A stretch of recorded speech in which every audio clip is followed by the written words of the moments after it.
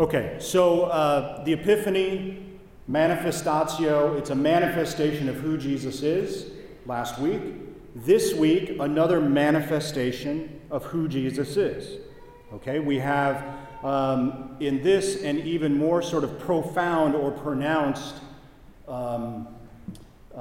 telling of who Jesus belongs to. Namely, we have him being baptized, we have a voice from heaven, and a dove representing, of course, the third person of the Trinity. So we have the entire Trinity revealed today, or, in the gospel from today, at the baptism of the Jordan. And so Jesus is revealed as God's beloved Son, right? The second person of the Trinity. Now, we kind of are going back to Advent because we're hearing about John the Baptist and his baptism of repentance, right? So Jesus getting baptized in today's gospel is not about how we get baptized, or it's not the same baptism, the sacramental baptism that we celebrate. It was this baptism of repentance that lots of the other Jews were submitting themselves to, right? John the Baptist comes and he says, prepare the way of the Lord, prepare for the Messiah. You need to repent. So part of that act of repentance is coming to the Jordan and receiving this baptism of repentance. That's why when Jesus gets there, John looks at him and says, what are you doing here? You don't need this. John knows Jesus very well. You don't need to repent. Why are you submitting to an act of repentance? This is the first question we need to answer for tonight. You've probably heard me say before, or I have said before, that although God did not cause sin, he didn't cause evil, he clearly, in creating all things and creating free will, giving us free will, created the conditions by which those things could occur, evil and sin. And while he could have redeemed us in some other fashion, he chose to enter into our existence. God became man, Jesus Christ. And in a way, this is what I've said before, he takes responsibility. Even though he doesn't have to, he takes it upon himself to redeem all of humanity. And so this act of repentance is very much like that, or it's very much in that vein. That here is God who doesn't need to repent, who doesn't need to die, who doesn't need to suffer, who doesn't need to become man, certainly. But here is God becoming man, Jesus Christ, sort of taking all of us or all of our sins upon his shoulders and entering into that baptism of repentance, doing for us what we cannot do perfectly for ourselves. For our acts of repentance are always imperfect in some way because we're imperfect. But if there was one who was perfect, who could make an act of repentance, then that act of repentance would be perfect. And so Jesus takes all of us, all of our sins, into that Jordan, into that baptism at the Jordan, and repents for all of us.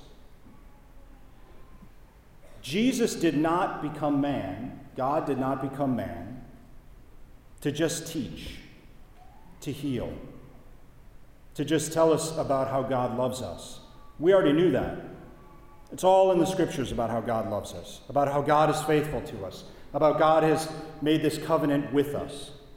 The reason God became man was to forgive sins, the primary reason. Now, he did other stuff, but the reason he became man was to die on the cross and forgive sins. That's the whole thing. That's the main thing.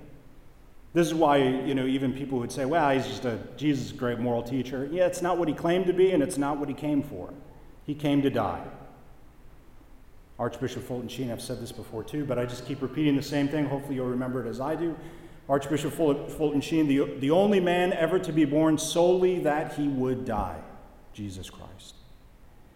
So his existence as a human person and God was so that sins could be forgiven.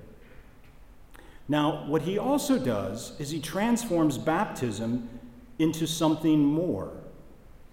So baptism still has attached to it the forgiveness of sins. Anyone who's baptized, all of their sins are forgiven. And if you have a little baby, well, they don't have any actual sins, of course. But if you have, an old guy like, if Deacon Richard got baptized again, it would clear the deck, right? Baptism clears the deck of every single sin, completely wipes them away. So baptism is still intimately connected with repentance and forgiveness. But of course, it's more than that.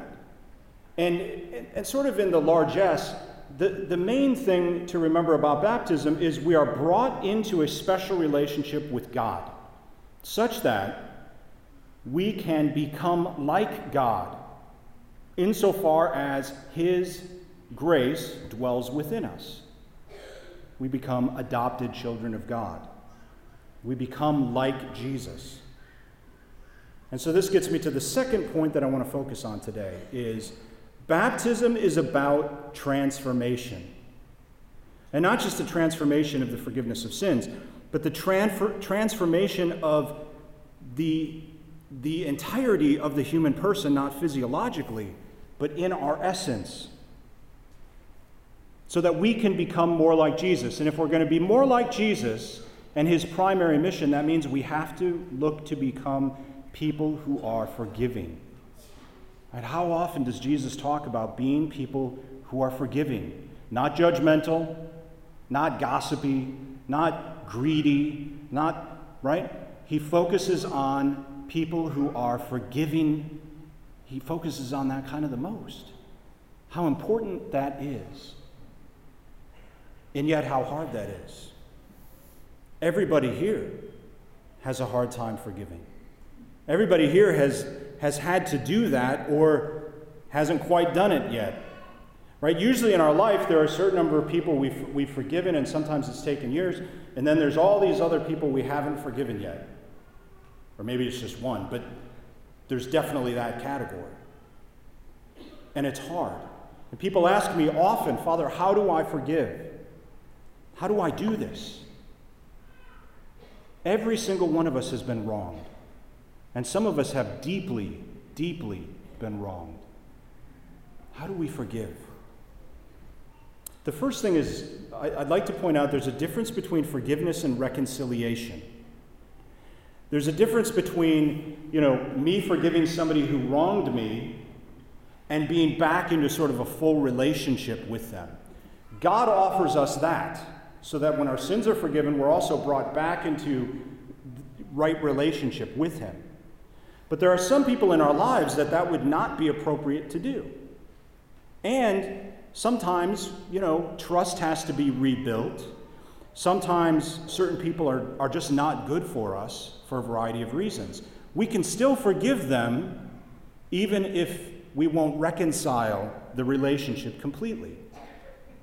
So to forgive somebody doesn't mean we let them back into our life completely. To forgive somebody doesn't mean that we trust them completely. To forgive somebody doesn't mean that we forget everything that happened. We have to be prudent. Now, the next thing to look at here is that forgiveness, or the lack of forgiveness on our part, is toxic to us. When we don't forgive, it's not toxic to them, it's toxic to us. And yet, how often we'll hold on to that lack of forgiveness? I showed them. They don't know. They're living their lives. It doesn't bother them at all. It's toxic to us. You've heard the adage, holding on to resentment is like drinking poison and expecting the other person to die. Right? When we don't forgive, that person and those actions just continue to live in our heads. And they, the ones who have wronged us, are actually, unbeknownst to them, exerting a sort of power or control over us yet. Forgiveness is about us letting go for ourselves. This is why Jesus, whenever he talks about forgiveness, he talks about the benefit for us. Forgive us our trespasses as we forgive those who have trespassed against us. Every time we pray the Our Father, we're telling God, forgive me to the degree and extent that I forgive those who have wronged me. It follows then that if I don't forgive those who have wronged me, I'm telling God not to forgive me either. Jesus talks about all of the blessings we will receive if we forgive. That's what he says. And so the reason to forgive is mostly because of what it does for us. Look, I'll share with you, I'm not going to share with you all of the details, but I have been wronged horribly in my life. And I know I'm not the only one. Many, many occasions. And I know that there are plenty of you because I've been here long enough to hear some of the stories. Some of us have been greatly, greatly harmed. How do you forgive when you have that much pain? How do you forgive when you don't want to forgive and you know they don't deserve it? The focus has to come back to, why should I forgive? Not for them. Has nothing really to do with them. What I've been able to figure out is it has to do with me. And I have found more freedom in my life by forgiving than maybe anything else, any other thing that has given me freedom. Letting those things go. Again, it doesn't mean reconciliation. It doesn't even necessarily mean that I tell them. But I forgive them so that I can be free and that I can receive God's blessings. How do we do this? The motivation should be clear. The divine revelation about it is clear. We all, I think, have an interior understanding that, boy, it'd be great if we could forgive. A couple of things. Number one, we have to control our thoughts better. Our thoughts always lead to our emotions.